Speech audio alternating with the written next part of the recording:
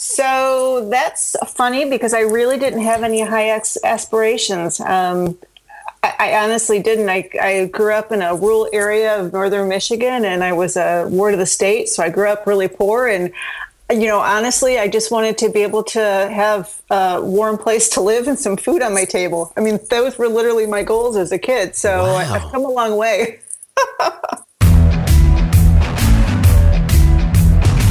G'day, Troy Dean here from WP Elevation, and welcome to episode 96 of the WP Elevation podcast. It's a big one.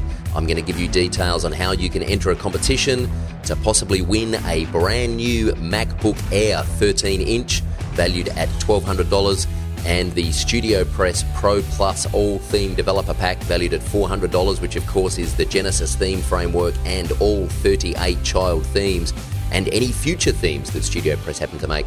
And that's valued at $400. I'm also going to help you write a $10,000 WordPress proposal and give you information on how you can get my $10,000 proposal template and an example proposal of a $10,000 WordPress website. And our feature guest this week is Rebecca Gill from Web Savvy Marketing, who has an amazing story to tell. If you've ever thought about building a WordPress theme shop, this is a must listen. Apart from Rebecca's outstanding journey, as she mentioned in the intro, from ward of the state to successful WordPress entrepreneur and speaker and WordPress theme shop owner. It really is an amazing journey, and she's also giving away one of her premium themes from her theme shop. So I hope you can stay with us. Let's elevate. This is the WP Elevation Podcast, helping WordPress consultants elevate.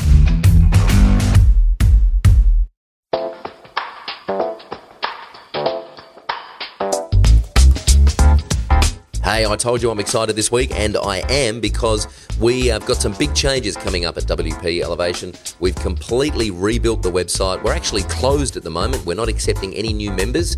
We reopen again on the 2nd of September. We've completely rebuilt the website. We've rebuilt our entire WP Elevation Blueprint course, which teaches you how to run a WordPress consulting business from start to finish.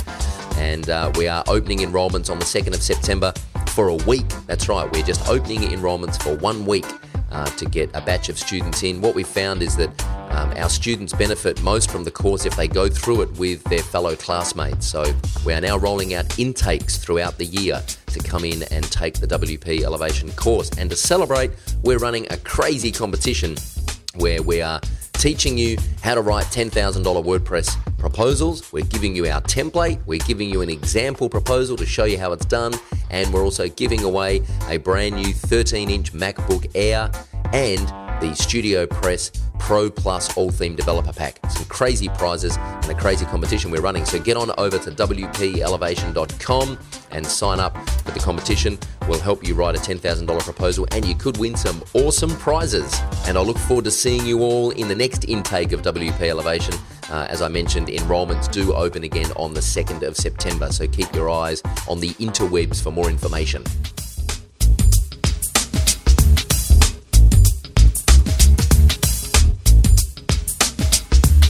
G'day, Troy Dean here from WP Elevation, and I'm very pleased to have with me all the way from the Midwest of the USA, Rebecca Gill from Web Savvy Marketing. Hey, Rebecca, how are you? Hello, thanks for having me. Now, I did get that right. You are from the Midwest. That's what they call Michigan, isn't it? Yes, absolutely, yes. Which is kind of weird, because when I was at WordCamp Chicago, I was flying in from LA, and I was sitting next to this woman and her mother, who the mother was in her 90s, and I was saying, she was telling me why it's called the Midwest, because when they first kind of discovered the East Coast, they thought that the Midwest was closer to the West Coast, and it turns out it's actually closer to the East Coast than it is the West Coast. So it kind of should really be called the Mid-East, shouldn't it? Which would be a bit awkward. Now, the funny thing is I didn't know that story, and that makes a whole lot of sense, because I've never understood the whole Midwest terminology. I grew up there. Right. Because when they first discovered the East Coast, they're like, well, that's so far away. It must be closer to the West Coast. So they called it the Midwest. But yeah, it turns out. Funny. Hey, before we get into this, Rebecca has very, very kindly offered to sponsor a prize for this week's episode of the WP Elevation podcast, and it is one of the themes from the Web Savvy Marketing theme store. And if I'm not mistaken, these are Genesis child themes that are all valued around about the $59 mark. Is that right? Correct. Beautiful. Absolutely. So your pick of a Genesis Child theme for this week's competition. Stick around for details on how you can enter that competition a little bit later on. So before we start geeking off about all things WordPress, Rebecca, when you were a kid, what did you want to be when you grew up? So that's funny because I really didn't have any high aspirations. I honestly didn't. I grew up in a rural area of northern Michigan, and I was a ward of the state, so I grew up really poor. And, honestly, I just wanted to be able to have a warm place to live and some food on my table. I mean, those were literally my goals as a kid. So Wow. I've come a long way. Yeah. I promise you, I don't think I've had anyone on the podcast before tell me that they were a ward of the state. How did that affect your confidence, do you think, going through school and kind of getting out into the working world? So it really did. I moved in with my grandparents at 11, but the state was my legal guardian, and I lived on public assistance. And you have a different view of life. I didn't really know what to do after high school. I just knew I was going to be on my own, and I had to support myself somehow. And I didn't have grandiose ideas of my future. And I went into college because back then my choices were to continue to work at McDonald's or go into the armed forces or go to college. So I figured out how to get state funding and government funding and student loans, and I went to college, and that kind of put me on my path. But I still kind of floundered through school and just didn't even really know what I wanted to do for a very long time. So a lot of people, I don't want to make too light of this, because a lot of people in that situation would have just kind of taken the easy route, which would have been to keep working at McDonald's or Yep. why do you think you had it in you to be resourceful enough, first of all, to work out how you could get some public funding to go to college? And then second of all, I mean, anyone going through tertiary education knows that it's just constantly overcoming challenges and constantly kind of hitting brick walls. Why do you think you had it in you to continue on that path and not just give up? I think, getting myself to college, I was very blessed with having a village to raise me. I said it was a small town, and I've written this in my blog post before. It was truly a village that raised me. Looking back, I see parents of my friends and teachers and even my managers at McDonald's kind of just always did quiet little things for me because they knew of my home situation. And like my friend's dad is the one who taught me about financial aid and said, you can get funding. You can do this. You can get loans. It's up to you. And I was like, oh, okay. So I did it. And then once I got in school, I realized that I had to get through it because I had student loans I had to pay back, and I wasn't going to default on them. So I stuck through it. I went and got a degree with a major in accounting, which I don't even like, just so I could solely get a job afterwards and pay back my loans. Seriously, you got a major in accounting? Oh, is that not funny? Lord. I love saying that when I do a WordCamp speech, because when I say, I'm like, I got a major in accounting, the whole audience goes, oh, and I go, I know, right? Why didn't somebody stop me? So so when you left college, what did you do work-wise? What was the first thing that you started? I was, it's a funny story because I just got a temp job. So I don't know if they do that in Australia, but so here, I got a job for like $8 an hour, and I was supposed to do data entry, and I was supposed to be there just a couple of days. Mm-hmm. And I was trained on a software system, which was this, business software, ERP software. 3 days later, I retrained my trainer. And that was my first experience with technology. I just fell in love with it. It just all made perfect sense to me. And I thought it was amazing. So I embraced the situation. I worked really hard, and that turned into a full-time job where I was the operations manager, and really set me on a career path, all because of this few-day data entry assignment that I just landed myself in because I just needed some money. Oh, wow. Do you remember, when did you discover the internet and realise that this was a game changer and that it was something that you were going to pursue? After I left that company, I actually went to go work for the software developer of that software that I love so much.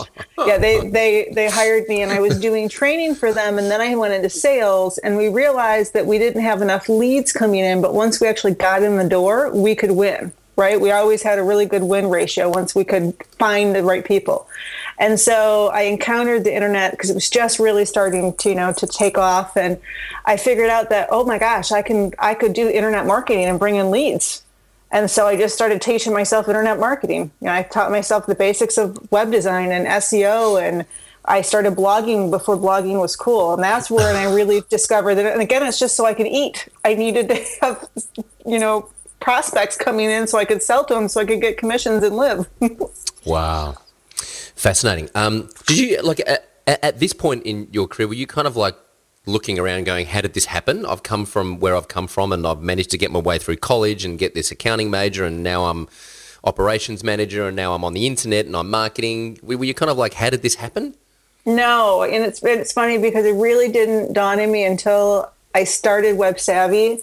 And, and I only started Web Savvy because I wanted to leave that job, and we were in the middle of the recession, and I'm in Detroit, and there was no jobs available. And it didn't really dawn on me until all of a sudden the company was a real company. And I had, angel investors trying to come in and buy in, and people really interested in the company. And I kind of looked around and went, holy cow, look what happened. How did that happen? So you look back and you try to figure out how you got to where you are, and with something successful that you didn't plan on, you didn't expect, and you didn't realize you could ever achieve. I'm going to talk more about that as we go through this interview. But before we get there, do you remember the first time you discovered the WordPress dashboard? Yeah. So at that software company, I had been, and I won't even tell you what I had been using for web design. Go on. I dare you. It was NetObjects. Wow.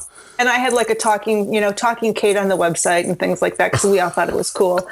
But so then we decided that, the company was growing. I had grown it, I think it was 400% in 2 years. Our sales went up through internet marketing. And so we decided that we were going to hire a firm to come in and really take over and do the website, right? And so we hired a local firm. We've spent a lot of money, and they created us a Joomla website. Mm-hmm. And they also connected a WordPress blog to it. So I met Joomla and WordPress at the same time. And I thought they were both pretty cool. And then on my free time, I was getting more and more WordPress, and I was playing with blogs at night because I just really wanted to see the true capabilities. And I fell in love, hook, line, and sinker. I just could see the potential in WordPress. And I mean, it was that technology that I love, and I could see potential for me and for everyone else. Businesses and bloggers and, everyone around the world. And I just loved it, fell in love. Did you discover the plugin repository and the community of developers that were supporting WordPress and the plugins early on, or was that something that came later for you?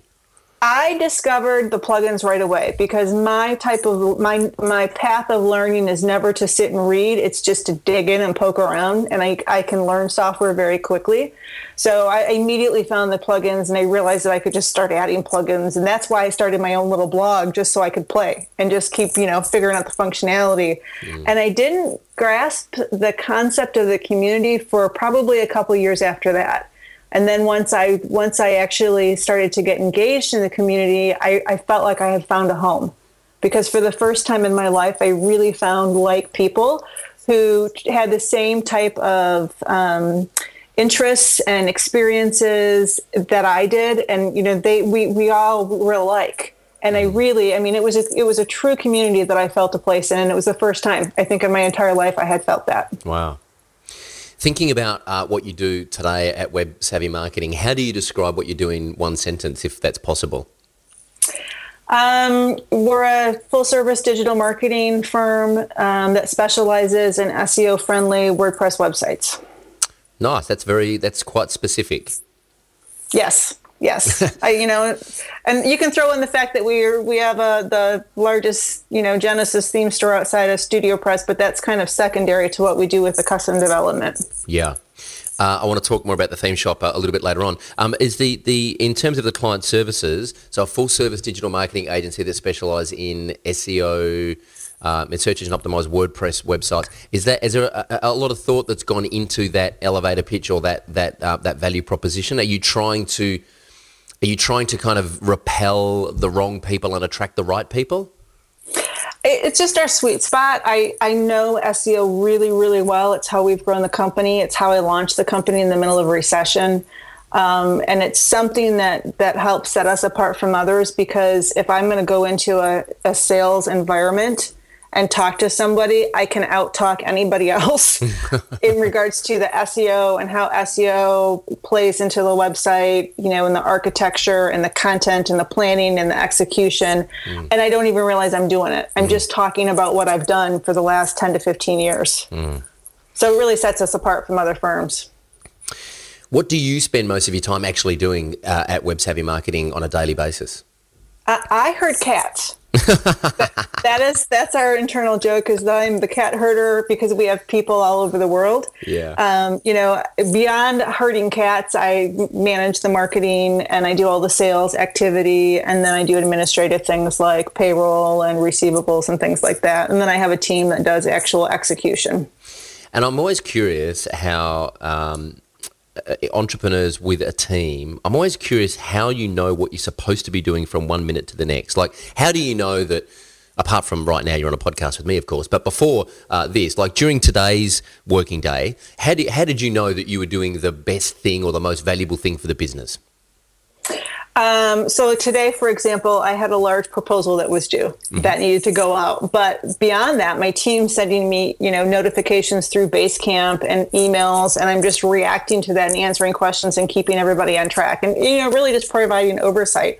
But, most of my people have been with me a very long time, so they don't need a lot of interaction. It's more just, we're in this situation. How do you want us to handle it? And then they go off and do it because they're great.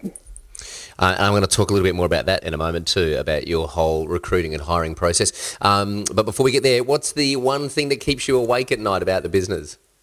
What's next? What comes next after WordPress, or what's the next, development of WordPress? WordPress isn't going to last forever. What? You're kidding. I Shock know. horror. Dun, dun, dun. I love it. I want it to last forever, but at some point it could be the ugly Betty in the room. And, what do we do then? Yeah. And how do I know that that's coming, and and make sure that I'm a part of that, like I landed into WordPress? It's really interesting. I vaguely remember having a similar conversation with yourself and Kareem at WordCamp Chicago. And, won't WordPress just become a kind of a series of building blocks that we use to build the next thing, like whatever the next thing is? Or do you really think that it's possible that that some kind of platform will come along and eclipse WordPress eventually? I hope it doesn't ever go away, because I love it and I love our community, but it could become the next Flash. Yeah. I mean, that was uber cool at one point in time. Yeah, it was, wasn't it? And everybody loved it. Yeah, and there were template shops popping up all over the place for Flash, and it was a similar, Interesting. It'll be interesting to see how that unfolds over the next few years. What do you do when you're not working? How do you stay sane? I live in Metro Detroit, and I have a cottage up where I grew up, or close to where I grew up north. And that is what keeps us sane. We go up there most every weekend, and I spend probably, I'd say 60% of my time up there in the summer. That keeps me out of technology, and it keeps me grounded, for sure. Do you think switching off from technology is important? I do. I think that you need to walk away. And I wouldn't have said that a couple of years ago, but I know now, having the lake house and, spending time on the lake and just looking at the docks and being in a small local community, that it does keep you grounded and it helps refresh me. Even just this last weekend, I was up there for 3 days. I felt totally refreshed when I came back, and I was ready to jump in and, and attack the week. Yeah. It's interesting. We've got a little favourite getaway down the coast where we just go down and usually try and hire a different house every time we go down there, just for variety. And I was down there 2 weeks ago, and while I was down there, I actually deleted my mail application from my phone because I've decided I no longer want to look at emails on my phone. I don't do that on the weekends either. Yes, I turned off notifications, and I just started that probably 4 months ago, and I realized what a difference it made for the refresh factory. Makes a huge difference, because I was talking to some entrepreneurs here, some startups who work in the same building here, and one of them, he's quite an experienced entrepreneur. He was saying, seriously, like in the last 4 years, ask yourself, have you ever missed out on anything important by not checking your email? And I was like, yep, you're right. It's just habit. It is that fear of missing out that keeps you connected, isn't it? It is, but even we're working on a really large project right now, and I talked to this client the day before Easter, right? It was a Saturday, and I then a couple of weeks later, I told him I turned off my email. He was like, "Good for you." You know what I mean? He didn't care. He totally understood the fact that you just got to check out sometimes. Yeah. If you could wave a magic wand and fix one thing about the business this week, what would it be? It would be after go live support for us. And it's because the longer you're in business and the more sites you launch, the more clients you need to support. And it's random when people come back. We don't force people to be on maintenance with us. So, you could have a quiet week where no one comes and asks for anything. And then we could have a week where we're getting the support desk is getting flooded with tickets because people want just upgrades or, assistance with something, tweaks, and trying to manage that while, managing the existing growth that just comes organically. I think that's a challenge, and that's probably one of the biggest things that keeps me up at night. So here's a question. I'm curious why you don't have structured WordPress support plans. I mean, I'm on your website now, and I can see that you do have a WordPress maintenance contract starting at $75 per month, but you don't have... you don't try and get all of your clients, because post-live support is huge. It's a huge problem. And and typically what I see a lot of WordPress companies doing is putting them on maintenance plans or, hiring someone like Maintain or WP Site Care to kind of take care of it. You don't try and get all of your clients onto some kind of maintenance plan? Our view is that clients should want to do business with us and not be forced into it or required to. So we offer support in an ongoing manner. Some clients stay on support with us, but the majority of them just come and ask us to do things when they need it, and we're okay with that. I did try to outsource the ongoing support with another company, and it didn't turn out well. I received a lot of complaints, so I had to bring it back in. So so specifically, what's the problem with post live support? Is it scheduling? It's the randomness of it, right? Where it's quiet for a week and then all of a sudden it's really busy. Yeah. And I think that's what it is, because you have to have resources for that. And then we always want to reply to everyone within 24 hours and, proactively address their issue and, and it could be just our expectations are not reasonable, or my expectations are not reasonable, for what's possible. But, you just I think you do the best that you can, and you take care of your clients in the best manner in which is available to you. So I want to talk a little bit about your team, because I wasn't aware that your team is so big, and until I was doing research for this episode, and I realised that you actually have quite a large team, and they're quite spread around. The question is, how do you know when you need to hire someone, and how do you know who you need to hire? So I have let stress level dictate when we need to hire somebody. I mean, honestly, I try to keep a really good read with my team, and I'm friends with them on Facebook, and I follow them on social media, and we check in all the time. When I hear a quiver in someone's voice, because they're stressed, because they have too much work, then I need to start looking for additional resources, because we never go down in sales. We just continue to grow up, and it grows exponentially. So I use that as my guide, or if I get any complaints from customers that we're not responding quick enough, that's my other telltale. And, finding people I think that's an extremely difficult challenge, particularly when you have a remote team. I'm good at reading people. I'm good at reading a room. And once I find someone, I know it. I just get the read on them. And in fact, I hired someone locally. I didn't even meet him in person. I hired him over Skype because I was busy and I couldn't get to, but I just knew that they were right. And it's my project manager, Mary, and she's turned out to be phenomenal. So I will tell you that's probably one of my superpowers, is having that feel for people, and I've been blessed with it. Do you have a particular process that you go through to attract the right kind of candidates in the first place? I put out feelers with people I notice that, hey, you know what, I'm looking for this or that. And because I have been visible in the industry, and because I've tried to always be good with interactions and gracious with anyone who's even just did a third-party project for us. People pop up and they're like, "Hey, we'd love to work with you," and I'm like, "Yes, I'd love to have you." Yeah. What's your onboarding process like when a new person comes into the organisation? Is there a particular process you go through to kind of get them to buy into your systems and your culture, or is it just organic, kind of hit the ground running and see how it unfolds? I warn them before we hire them on what's expected. I'm very OCD. We religiously use Basecamp. I'm not OCD to the point that I want you at your desk from 8 to 5, but I'm OCD that you need to follow our process. And, we've set up expectations that clients are going to have this type of response and this level of quality, and you need to do it. And if that's a good fit for you, great. We'd love to have you. But if not, then we're not the right team for you. Like when people say pixel perfect, and when we have a layered PSD file that's going to get converted, it needs to be pixel perfect. I can see like 5 pixels off on a website. Excellent. And it's painful to my team, but those are the expectations, but that's what our client base expects from us. And that's the only way that you, I mean, the whole consistency breeds trust mantra is so important, is it? That trust does come through consistency of behavior and consistency of quality of work. Yes. And I open up the doors. I let people know where we're weak and where we're strong, and they have access to projects within Basecamp so they can see history, they can see what's going on.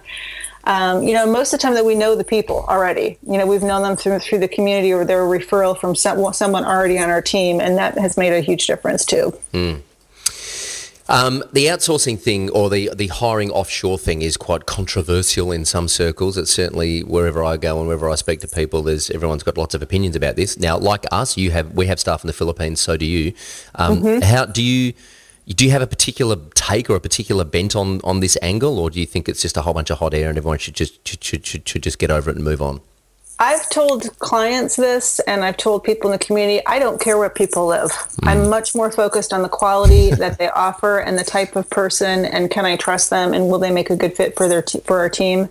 The gentleman that we have in the Philippines has been with us, I think like 4 years. Wow. I trust him completely. Yeah.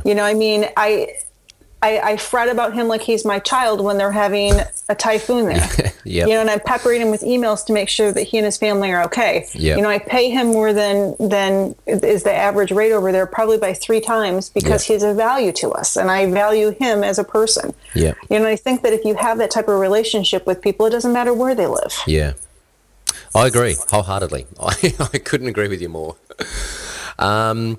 So, okay, let's switch a little bit to you are quite, I saw you speak at WordCamp Chicago about your theme shop, which I want to talk about in a moment, but also saw that you're quite very well respected and very well regarded and very well connected in the WordPress community. And I'm imagining that this is just something that's happened organically because of the quality of work that you've put out and your blog. But I'm curious if there are any kind of tips that you can give our audience about how you can better be a better networker, or position yourself better in the WordPress ecosystem, because I know that there are a lot of people who are starting out in the WordPress space who kind of look at the WordPress rock stars, so to speak. And you and I know, I mean, right, we meet these people and they're just people, they're just normal people. They're more than willing to have a conversation with anyone. But are there any tips you can give newbies in terms of how to, the best way to start fostering those relationships? I think that I surely was not always visible. I was very quiet. And, you have to put yourself out there. You have to go to an event, whether it's a local to you or, outside of your local geographical area. And when you do, you need to make an effort to talk to people. And when someone that you do consider to be the rock star or very well known makes an effort with you, give it back 110%. I met a lot of people through Chris Lema. He was extremely good at bringing me in at WordCamps and introducing me to people. And I think that helped. And it's funny because he always jokes with me where I say that, I'm not out there. I'm not, I'm more quiet. And he's like, oh, forget it. You are too. He's like, I've sat you next to people and you have a conversation within 2 seconds. He's like, you're really good at that. And I always think I'm not. So, so don't discount yourself, because that is definitely something that I did at first. and just embrace the situation. And if someone like Chris Luma tries to introduce you to somebody or multiple people, jump in and engage. Because I think that once you do, you realize what a special group of people are out there in WordPress. I mean, it's just filled with wonderful people who I can't say enough good things about. Yeah, it is. And you would never know that unless you jump in. Yeah, it is an amazing community. Your talk at WordCamp Chicago was about, because some people might not realize that you have a theme shop, you have a Genesis Child theme shop, and your talk at WordCamp Chicago blew me away, because it was essentially all about how you failed the first time round. And well, you didn't fail the first time round; it kind of got legs. I stumbled. You stumbled. Yeah, stumbled. And then you were like, no. If we're going to do this, we're going to hit a home run, or we're not going to do it at all. Talk us through the process that the kind of the brief version of the process that you went through, and the point at which you realised that the theme shop was not where you wanted it to be, and the change that you made to actually then kick it into gear. The theme shop wasn't even my idea. It was Chris Cree, who works for me, and I discounted it for months. And then finally I said, okay, we'll do it. And we produced 4 themes, and they're all generic in nature. And, they kind of sold, but not really anything exciting. And then I realized that I wasn't using what I know, and what I know is SEO. And then I started to go in after the niche market, and I started to really go after industry-based themes. And that's when the store took off, because I could position myself on page 1 of Google and win the term. And I was showing up, and people were not only buying my themes, they were buying the Genesis framework because they wanted to use my theme. And that was really what took the theme store from just ho-hum to very profitable and a good portion of our business. And I think it's such a huge distinction, because I'm paraphrasing here, so correct me if I'm wrong, but I think the story I remember is that you were, in some little town somewhere, and you saw like an accountant's office and a lawyer's office, and you're like, what these guys don't go looking for a Genesis Child theme. These guys they go looking for a website for an accountant. Yes. Or a website for a lawyer. So exactly. Why am I trying to sell them something they're not looking for? Yeah, when the people that we sell custom themes to can afford, $5,000 or $20,000, but the people who buy stock themes, off-the-shelf themes, they can't. They can afford $50 because they have more time on their hands than they do money. Well, that's all the people up north where my cottage is at. Yeah. So I just started looking around to see what was around there, because those are the people that buy those themes. And it's the chiropractor and the accountant and the single office lawyer and the insurance firm. And, and that's what I started to create, was based on what I see as I drive around. And that's when we really started to hit home runs. And it's fascinating, because it's completely the opposite of what I see happening at, say, Theme Forest, for example, where there's like one theme that you can use for just about any kind of website you ever want to build. You could just grab, but that's overwhelming to a large portion of the buyers. Yeah. They want something that's for them, and and it's great, because you do see like lawyers and accountants who start using this technology and fall in love with it. They're excited about it, which is awesome, and that's what it should be. I think the big distinction that two big takeaways I came away from that talk were, first of all, be really specific about the problem you're solving and who you're solving it for. Yes. And second of all, you did a hell of a lot of research and a lot of work before you kind of relaunched your theme shop. A lot of people think you can just design a theme, turn it into a WordPress, design a website, turn it into a WordPress theme, throw it up online, and you'll make sales. And you might, as you know, you might make a few sales. But to really own that space and knock it out of the park, there is a lot of work that goes into starting a theme shop, isn't there? There is. There's a ton of work. I mean, I knew the cost structure of everybody in the team to be able to professionally design and launch the themes, because all ours are designed by a graphic designer. But even before we ever started to go down that path, I would have the research done and know exactly what the target market was that we were going after, and down to looking at every podunk website for an accountant in my state or 4 other states to see what they're using on it to make sure that the theme fills that need and does it better, in a really professionally designed manner. And I know that some people from the Theme Forest marketplace are like, her themes are ugly. Well, they don't look like the Theme Forest themes, because that's not the buyer. Yeah, the buyer is the accountant, right. And it's what the accountant wants. They don't want all of the flash. They want something that's functional and that has limited data, because that's what they have to offer. That's right. It's funny, because I was actually going to compliment you on how beautiful I think your themes are. Oh, thank you. Well, some people say it, and some people are like, oh, they're so boring. But I mean, it's the target market. It's And we do. They're all done by our graphic designer, so they do have a professional designing them, but with, specifics in mind for sure. Yeah. The typography is beautiful. The grids are beautiful. The breakpoints are beautiful. I mean, sure, they may not have the same kind of aesthetic as some of the Theme Forest themes, but I don't know, maybe it's a taste thing, but I actually think your themes are really well designed for the professional. Like, for example, I'm looking at, Derek, or I'm looking at, yes. There's another one here, Timothy. I'm looking for the WordPress Realtor theme. Yes. I mean, I can't fault it. I mean, I would struggle to find a real estate agent who would look at that and say, well, no, that's, not pleasing to look at. Yeah. Thank you. How do you name your themes? Because they've all got human names, right? They all have human names. They're all people from my family tree on Ancestry.com. Is that right? Or they're people who, like Patricia is my aunt who I lived with for 6 months. She's a pastor. I mean, just a beautiful woman. Ellen May's my grandmother who I lived with through my teen years. Nancy's my mom. And then I start naming people like Deborah that's Debbie Sarah, who works for us. Wow. In our office. Lisa Marie is Chris Cree's wife. So then it starts to be people who are close to me that mean something to me as well. There's all love in those names. Yeah, it's not like you've just opened a naming book and pointed your finger and then said, okay, we're going to call this one. So who's Fernando? I've got to ask. Fernando is Chris Lemma. He designed that theme. Ah. And gave me Chris Lemma has some extremely wicked Photoshop skills, and he whipped up a layered PSD file and sent it to me. He's like, I like this. How about you? I'm like, yeah. He goes, put that in your store. So I gave it to our graphic designer. She cleaned it up with my things that I like to have in there, and we whipped it into the store, and it's a good seller. Excellent. And who's Fernando? Who's it named after? It's him. That's part of his name. Ah, gotcha. Excellent. Yep.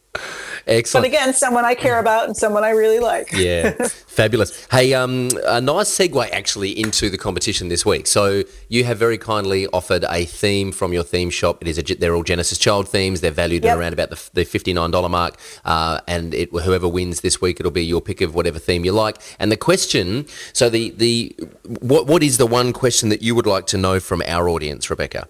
I'd like to know what the audience thinks is missing in the theme marketplace for WordPress, not custom themes, but themes that you can buy, our shop or Theme Forest. Where's the gap? I think there's a lot of oversaturation with themes, but I also think that we've got gaps that we're unaware of. And I know that, as a theme store owner, I'd love to know what those are so we can serve the marketplace. Awesome. So leave your comment underneath this podcast and tell Rebecca what is missing in the WordPress premium theme space, not custom themes, but premium themes that you could buy off the shelf. What's missing in that space? Leave your comment at wpelevation.com/Rebecca Gill, and that is just spelt as it sounds. Gill is Gill. REBECCAGILL, all one word, all lowercase. And I'll get Rebecca to swing by in a couple of weeks and award the prize. Hey, just before we get into this elevation round, our lightning round, I've got one question. How do you go about getting content from clients? Because it is the one pain point that I hear over and over again. It is. We have struggled with it, but we've done a lot better job with it lately because Mary, our project manager, is very diligent in staying on clients and basically going into mom mode and saying, this is for your own good. I'm harping at you weekly for your content. You need to deliver. And that's made a big difference because it is really hard for clients to create that content and deliver that content. And we just try to keep being their cheerleader and their school teacher along the way to make sure that they deliver it. So just constant hand-holding and constant communication. And follow up. Yeah, no client has ever said that you've over-communicated with them. So, we try to make sure that we are, in front of them all the time. And even to the point of if we have to, creating a task in Basecamp for each piece of content we need for them. So it's very easy for them to deliver that to us. Awesome. Okay, good. There's something in that for all of us. Thank you for sharing your process. All right, let's get into the elevation round. For those that don't know, WP Elevation is a business accelerator program for WordPress consultants. So I'm going to ask Rebecca a series of quick questions, and hopefully she's going to give us a series of quick answers off the top of her head. No pressure. Hey, what is the number one thing any freelancer or consultant needs to know? You can't do it all. Find your weakness and get help. Awesome. What is the best thing you've ever done to find new customers? Learn SEO, particularly white hat SEO. Nice. How do you stop competing on price? You say no to discounts, and you educate your clients on what you deliver and how that's different from everyone else. Not selling them, but educating them, right? I educate them in SEO and how that fits into the process, and that sells my price. Any tips on writing better proposals? Have a really good template. My proposal has been 6 years in the making, and every time something comes up that we've made a mistake or didn't communicate properly or a client misunderstood, it goes into the template. Nice. Do you have a favorite tool or system for CRM? Our projects close really quick, within days to maybe 2 weeks. So I don't have to have a lot of follow-up with them. It's more the existing client base, staying in touch with them. So no, I don't actually use a real CRM tool, even though I did spec one out in past life and create one for a software company. Excellent. What is the best, the thing about CRMs is I reckon a lot of people can convince themselves they're doing great customer relationship work just by spending time in their CRM. Yes. And I hate to tell you, but you got to get out of the building and go talk to people. What is the best way to keep a project and a client on track? A good tool and a good project manager. For us, it's Basecamp and it's Mary. Excellent. Basecamp plus Mary equals success. Plus Mary, yes, equals success. Any ideas for getting referrals from existing customers? Do a good job and exceed their expectations. Yeah. I never ask for a referral. I never ask for a repeat client, but we get both because we do everything that we can to exceed expectations. Great. And finally, what is the number one thing you can do to differentiate yourself? You need to find what is your niche, and it can be very, small. You can don't be afraid to narrow your market. Like we started out with Genesis, or SEO focused websites. Find what that is for you, which should be your superpower, and embrace it. And then you'll be surprised at how much business comes to you through that.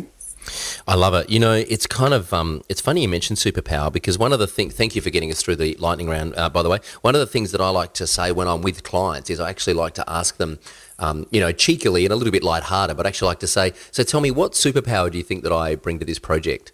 And what it does, it's really interesting, because what it does is once they kind of endow you with some kind of superpower, it's really hard for them to try and negotiate on price, because it's like, well, when did you last ask Superman for a discount? I mean, absolutely. You don't ask superheroes for discounts. Hey, what is the future for web savvy marketing? Where do you think you're going to be in 12 months' time? I honestly don't know.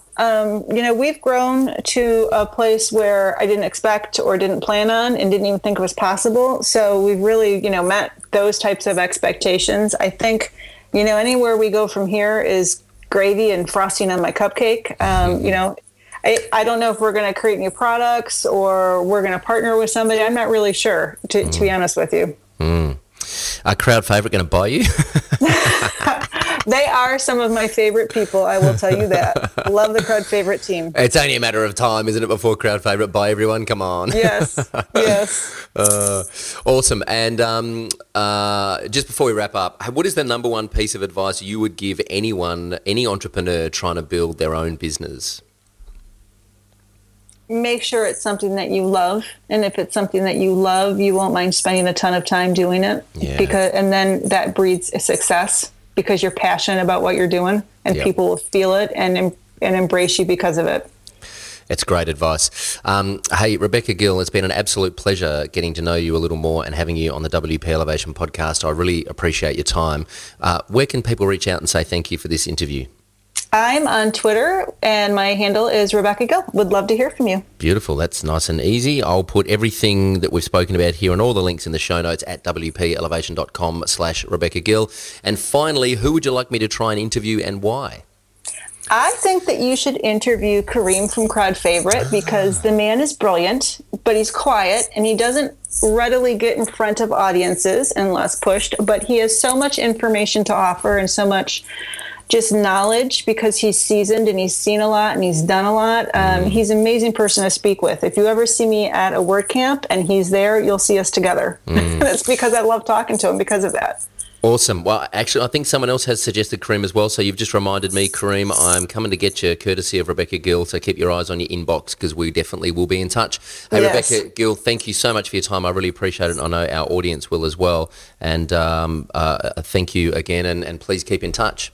My pleasure. Thanks, Rebecca. Well, I hope you enjoyed that episode of the WP Elevation podcast and getting to know Rebecca Gill from Web Savvy Marketing as much as I did. And I hope you learned a lot. And I particularly hope you learned how much work is involved in putting together a WordPress theme shop. Hey, all the links and resources and to enter the competition this week, get on over to wpelevation.com/Rebecca Gill, REBECCAGILL.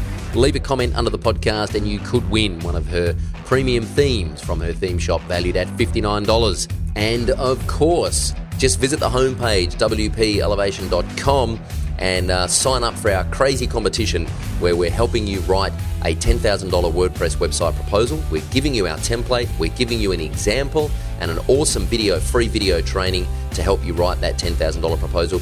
And we're also giving away some prizes, namely a brand new 13-inch MacBook Air. Wow, hello. A brand new 13-inch MacBook Air valued at $1,200 US, and the Studio Press Pro Plus All-Theme Developer Pack. Say that 3 times quickly.